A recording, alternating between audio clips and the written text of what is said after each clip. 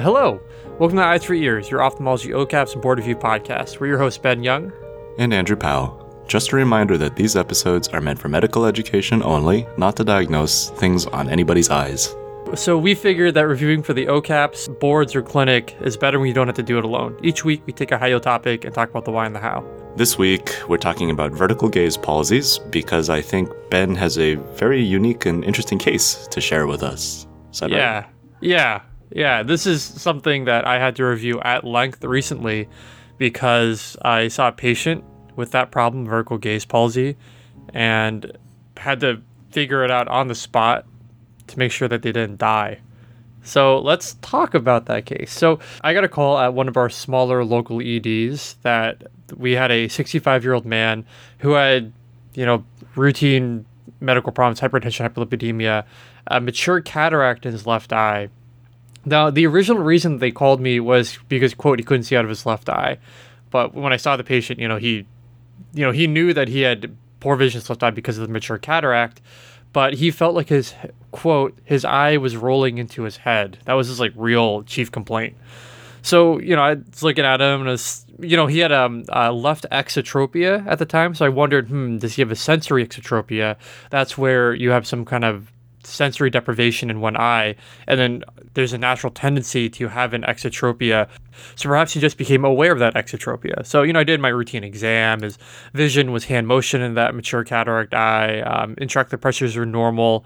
But then when I decided to do extraocular movements, he had full left gaze, full right gaze, but then he couldn't look up. I was like, maybe he's just not trying. So I really tried to get him to crank his eyes up, but he was like, doc, this is weird. I can't do this. So he wasn't even aware that he had troubles looking up. And then I tried to have him look down, and it was the same thing. It was maybe -3 and up and down gaze. He could go just a little bit, but he really couldn't look up or down. Everything else was stable. The B scan was stable. The other eye, the right eye, looked totally fine. So I didn't know whether this was a chronic problem, a new problem, or what was going on. But I didn't know if it was actually even related to his chief complaint that, quote, he felt like his eye was rolling into his head. But sitting there with him in this ED, I had to figure out what to do. So in this episode, we will review how to think about isolated vertical gaze palsies, like in this case. So hopefully, if you ever run into this situation too, you can use this framework to solve the problem. And I encourage the listener, while they're listening, if you already know what's going on, then that's great. But to think throughout the episode, try to figure out why this guy can't look up or down. And I'm also, just talking about it beforehand, pretty impressed that you were able to get through all this basically on your own, independently. I was asking you if one of our attendings had given you any input if it was a clinic patient, but for you to come to this diagnosis right when you needed to in an acute setting on your own that's chief resident material right there, bud. But also a really good example of going through your basic fundamental parts of every exam, the parts that we all kind of want to skip sometimes, like extraocular movements, especially when the chief complaint has nothing to do with that. Right. And then putting it all together. So kudos to you, man. Yeah, we'll see whether I deserve kudos or not by the end of the case. So, Andrew, let's talk a little bit about what coordinates vertical gaze. It's a lot of complex neuroanatomy, and we're not going to go into full detail, but we're going to talk about enough, the parts that you need to know, we'll talk about in detail as an ophthalmologist. So at least everything that you'd be tested on. So. Right, exactly. Or more importantly, everything you'd be tested on. And honestly, I'm really glad I had reviewed this before so I'll be honest, when this case happened, I looked everything back up to make sure I had it right. But this is why it's important to know these seemingly random facts is, you never know when you need to put it together in a clinical situation. So in brief, vertical gaze is coordinated by 3 components mainly, and we're going to go a little bit more. Angel's going to go a little more into the subtleties of other components that are important for it. But if you have to remember something about vertical gaze, remember that it's mainly coordinated by 3 things, all conveniently in the dorsal midbrain. There's the rostral interstitial nucleus of the MLF, the medial longitudinal fasciculus. You hopefully everyone has at least read about the MLF because it's so important in horizontal gaze coordination. But the rostral component of it, so what is that, beak side? Yeah, Rostrals towards the beak. Yeah, rostrals towards towards one's snout. That component of the MLF. Talking about here. It coordinates vertical gaze as opposed to horizontal gaze. The other two parts are the posterior commissure, which is nearby the MLF, also in the dorsal midbrain, and something called the interstitial nucleus of Cajal, which is just another nucleus that's in the midbrain. That's an integrator not only for vertical gaze, but torsional gaze. Basically, think that all three of these things need to work together to coordinate vertical gaze. Yeah, so among them, the three things that Ben mentioned, just to describe a little bit about each one, that RIMLF, the rostral interstitial nucleus, you can think of it as like the initiating engine. It has burst neurons that are excitatory for vertical and torsional gaze. And again, we are discussing vertical gaze here and things that will trigger it. So this is like the thing that originates that among these three elements. The interstitial nucleus of Cajal, which I always think has like this Spanish flair to it, you can think that it's where the buck stops. It integrates all these different neural inputs to see what you're actually going to come up with for your output. The RIMLF, it's either always on or it's excitatory a fair amount of the time because it does have inhibitory signals that are always feeding to it. And we'll talk a little bit about that later, but I think because there's this mixture of excitatory and inhibitory signals, there needs to be some kind of like arbitrator at the end. And that's what the interstitial nucleus of Cajal is. You can think of Cajal as like the guy making the decisions. And the posterior commissure, if you remember from your neuroanatomy, is just the thing that kind of allows a lot of... it decussates, right? Yeah, Decussator. The decussate. Yeah. And that's pretty important when it comes to pupillary reflex pathways, which we're not talking about necessarily here with vertical gaze, but it's related. So these are again, and to again kind of disclaim, we're just talking about saccadic vertical movement. So we're talking about vertical gaze, but not even all kinds of vertical gaze. We're talking about saccades because there are different pathways for vestibular or smooth pursuit movements. And as Ben mentioned, what we're talking about now, these three elements are all in the dorsal midbrain. Again, the rostral interstitial MLF, the interstitial nucleus of Cajal, and the posterior commissure. They're all up in the dorsal midbrain, which is the highest part of your brainstem. The smooth pursuit movements, just for some reference, those are more controlled by things in the medulla and pons, a little more inferior, a little less beakish, snoutish, rostralish. You can think of saccades as like, this isn't really the way people divide it, but they're kind of like higher level functions because you're the one typically making your saccades happen. So you're kind of volitionally in control of them. Whereas the smooth pursuits, those are a little more of a reptilian brain kind of thing. So higher order, lower order, the higher order stuff, the saccadic stuff is higher up in the brainstem, in the midbrain.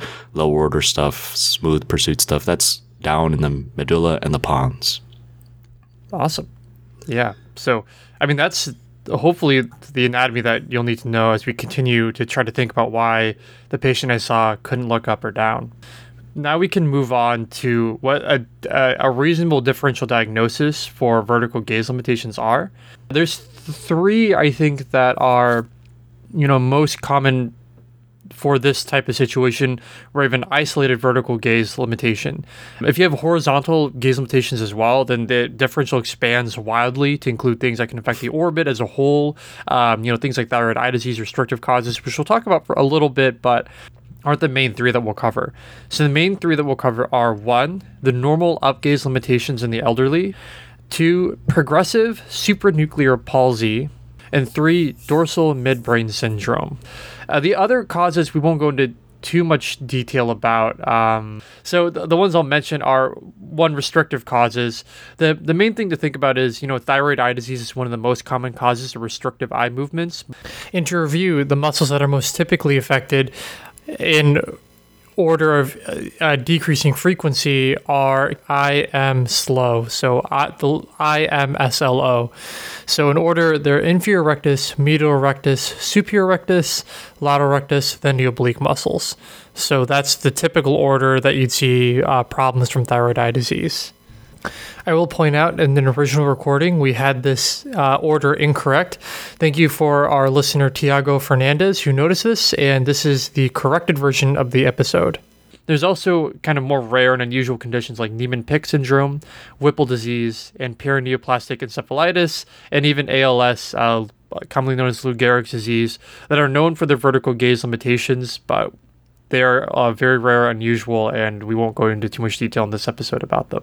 I do want to mention something about the Niemann-Pick syndrome, because we did a whole episode on like all these metabolic disorders and stuff, and I don't think we mentioned anything about vertical gaze or gaze palsies at all amongst them, because like they're super. I feel like they're poorly defined and not really a major element of any of those metabolic disorders. Like we're talking Tay-Sachs, sphingolipidoses, and in this case, again, Niemann-Pick syndrome. But when I looked into Niemann-Pick, it seemed a bit of an outlier because it's not even all forms of Niemann-Pick that have this vertical gaze problem. It's really just something called Niemann-Pick type C, as in cat. Trying to look through it a little bit more, like, oh gosh, did we miss vertical gaze problems amongst the other stuff? There is a pretty decent table of all of the metabolic syndromes in the PEDS book of the BCSC. In the chapter titled like Ocular Manifestations of Systemic Disease, I think you'll see that a few other of the metabolic problems are known to cause some extraocular motility issues, including Gaucher's. I still forget how we decided to call that. But honestly, again, the gaze palsies among them seem kind of low yield, and we're not sure if they're even that accurate because the tables kind of disagree with each other if you compare them across different books. Like, the entry in that table for Niemann-Pick is nystagmus, and that's not at all what we're talking about. Vertical gaze palsies not being accurately categorized as nystagmus, I think. So the answer is, who knows, but at least we thought about it, Ben. Yeah, we thought about it. And I think from there, I'll kind of stop nitpicking and probably let you talk about your main three again for this, right? So the main three differentials we'll talk about are, one, normal upgaze limitations in the elderly. So if you're listening to this podcast, I've done a number of eye exams now, and you may have noticed that the older someone gets, the less up they can look.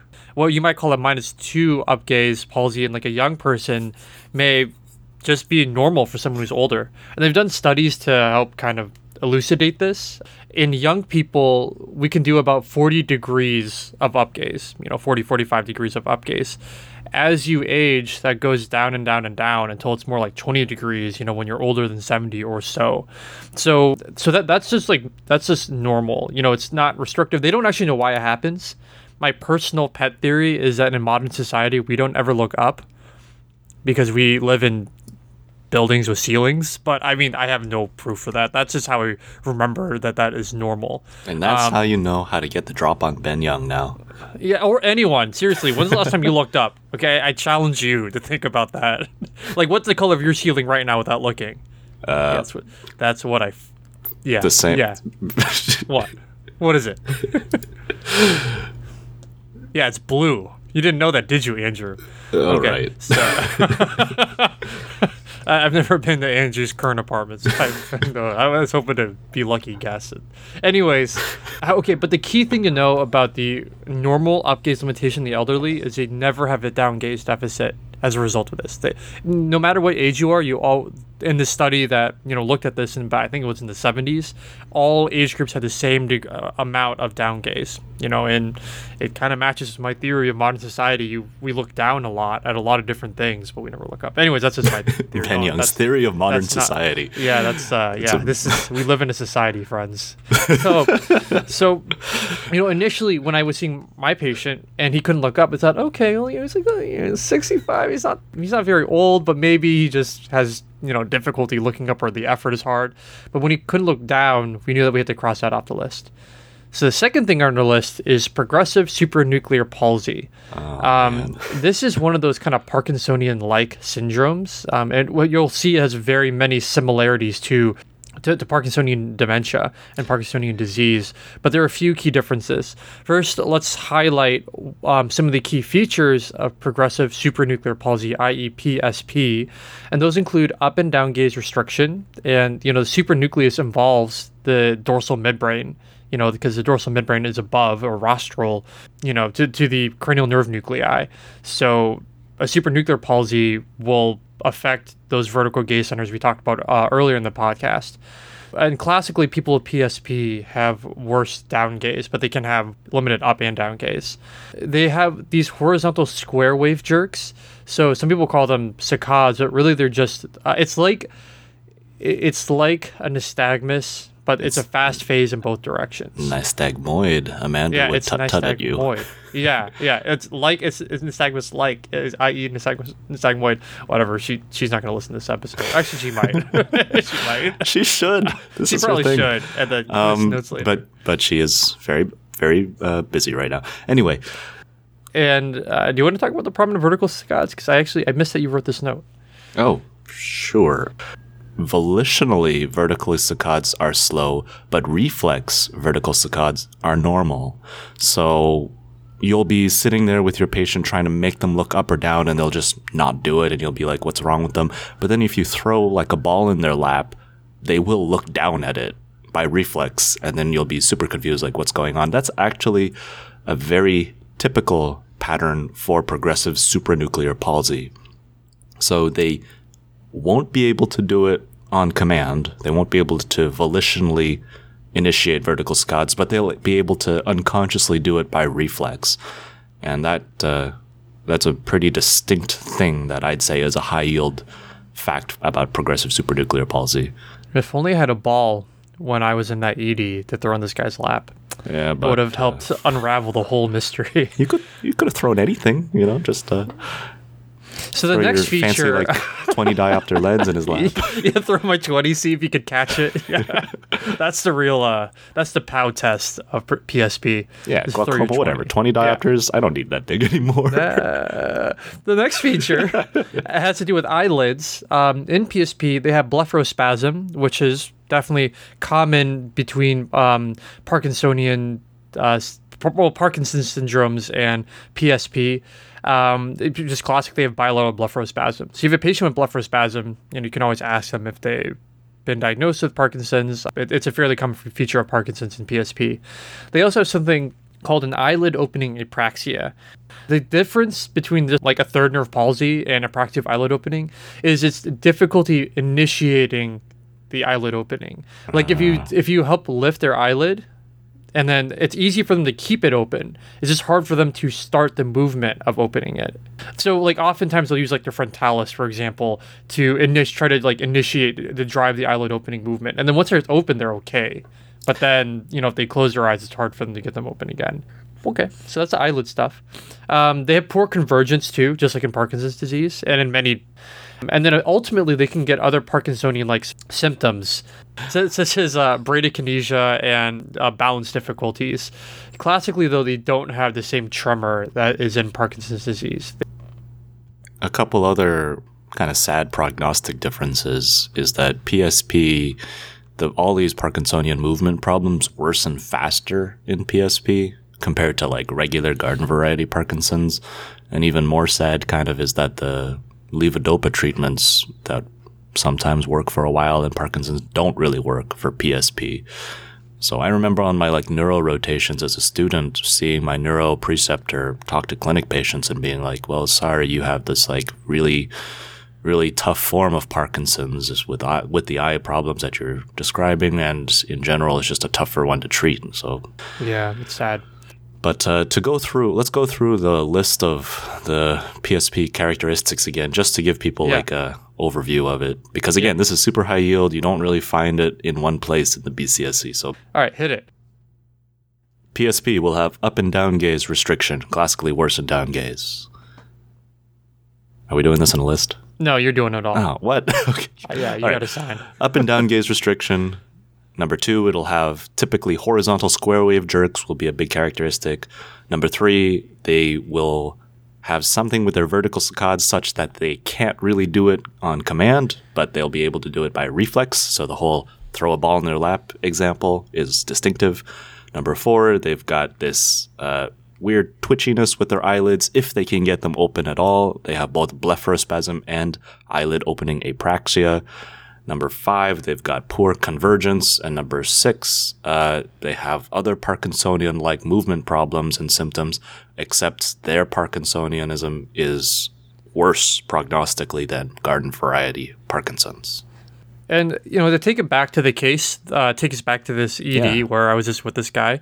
So, after I was, did that first exam of his eye movements, I did it again. And I tried to pay really careful attention and see what was going on. Because, this seemed like it almost was like a PSP. Again, I didn't know the chronicity. PSP is progressive, so it's a chronic problem. But as I was having him look up and down, I could see his eyelids kind of subtly twitching. And I thought, is this the blepharospasm? Maybe it's PSP and doesn't know it. So that really led me in that direction. But let's talk about the last significant diagnosis for vertical gaze palsy before we finish our diagnosis. And that is dorsal midbrain syndrome. Which has another name, right? Yeah, it has a couple names, honestly. So what's the one that you were thinking of? Paranod syndrome is what our neuro-op attending always called it when I was on rotation with them. So that's why I was like, oh. Yeah, and that's what it is. Whatever. I mean, it's also Paranod syndrome. So yeah, it has a couple names. They all mean the same thing. So dorsal midbrain syndrome is a syndrome that affects the dorsal midbrain, and it can be a number of things. It could be a mass lesion. It could be increased intracranial pressure because the dorsal midbrain is right at the base of the fourth ventricle where the cerebral aqueduct is. So you can imagine it's almost like if you had increased pressure in your third ventricles, for example, it's like the pressure's like a finger pushing down on the dorsal midbrain. And the last most common cause are cerebral hemorrhages or ischemic events to the dorsal midbrain. And just so you know, by age range, so the most common cause in an infant is obstructive hydrocephalus. In a child, it's a pineal gland tumor, so mass effect on the dorsal midbrain. In an adult, it's an ischemic or hemorrhagic event in the area. But that said, even in adults, if they have obstructive hydrocephalus, they can still get dorsal midbrain. So when you see someone with obstructive hydrocephalus, don't just look for papilledema and the associated, six nerve palsies and such. I also look for dorsal midbrain syndrome, especially the main 4 signs that Andrew is going to tell us right now. Okay. All right. Main 4 things. The first one is in dorsal midbrain syndrome, there's a paresis, or at least a limitation, of upgaze. So these people preferentially kind of just look downwards. Fairly straightforward. The second thing is called Collier's sign, or really that's just lid retraction. This goes along with if they also have the downward gaze preference, you can imagine that you'd be seeing a lot of their upper sclera because their lids would be retracted and they'd be looking down. That combination of Collier's sign plus the downward gaze preference is called the setting sun sign, which is very typical for dorsal midbrain / Paranod. Number 3 is this convergence retraction nystagmus, which is the co-contraction of more than one extraocular muscle. And this is pretty distinct too, and it's thought to be because there's damage to the nerve fibers that are usually inhibiting the third cranial nerve nucleus. And in I guess at rest, at baseline, that nucleus, CN3, just wants to activate all extraocular muscles all the time, or at least all the ones that it's in control of. But it also always has somebody kind of putting a steadying hand on its shoulder to calm it down. Those are the inhibitory neurons that can get taken out in dorsal midbrain. So it's like you've taken out the brakes and everything is just retracting and activating at once. And if you have, if you have multiple rectus muscles pulling at the same time, the entire eye is just going to kind of go inwards into the eye socket, because what else is it going to do? Number 4 is light near pupillary dissociation, which happens in a few rare things like syphilis, I think we talked about. But if you see it, it's a big indicator that dorsal midbrain is also potentially at play. And physiologically, this is why it relates a little bit more to its other name that Ben mentioned, the pretectal syndrome, because this light near pupillary dissociation happens because of damage at the pretectal area, which is it's near the Edinger-Westphal nucleus. It's involved in the entire parasympathetic pupillary innervation to the iris sphincter muscles. And just to explain a little bit of why, this, again, light near pupillary dissociation, what is it? It's when you shine your light in your pupils, nothing is reacting, but if you present someone a near target, they'll be able to have the normal pupillary response looking at something up close. So why do their pupils, react in one situation but not the other? The accommodation triad comes from a cortical input. The input goes into the pupillary pathway after the pretectal nuclei. So it kind of bypasses the pretectal nuclei, which is why you still get a near response. Cool. And then they can get skew deviation, which is a complicated cause of vertical. I defer to Amanda. Sorry. Which we won't go into detail. We'll probably do a whole episode on skew deviation, because it's like a whole thing with the torsional components and stuff. But the main 4 to really know is exactly what Andrew reviewed. And if he doesn't mind, I'll review them again. They are the big 4. We have to just know these kind of cold: upgaze paresis, lid retraction, convergence retraction nystagmus, and light near pupillary dissociation. So that's dorsal midbrain syndrome. When we'd look for patients in his neuroop clinic who he suspected of having Paranod syndrome, our attending would always be hammering those last 2 especially into me. He'd be like, make sure you can find convergence and retraction, and make sure you don't forget to check for light near pupil dissociation, because how many of you have actually checked the pupillary response to near recently? It's easy to miss.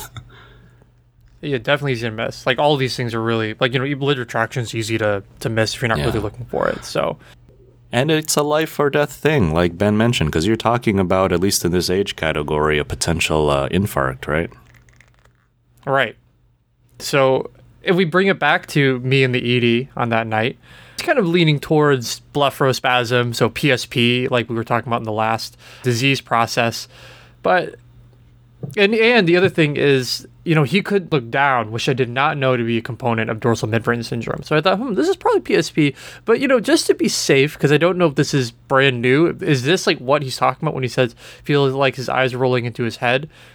Should we just get a CT scan and make sure it's not, in his age category, something like a hemorrhage? And then that's what we did. And, drum roll, please. Can I get it fully work here? Okay, thank you. The CT head showed a massive intraventricular and thalamic hemorrhage in this gentleman. That required me to transfer him immediately to our, large quaternary care center, Yale New Haven Hospital, to get evaluated by neurosurgery. So the thing that threw me off the most, the 2 things I mentioned, one, the down gaze limitation. So if we go back, up and down gaze coordination are both controlled by the dorsal midbrain.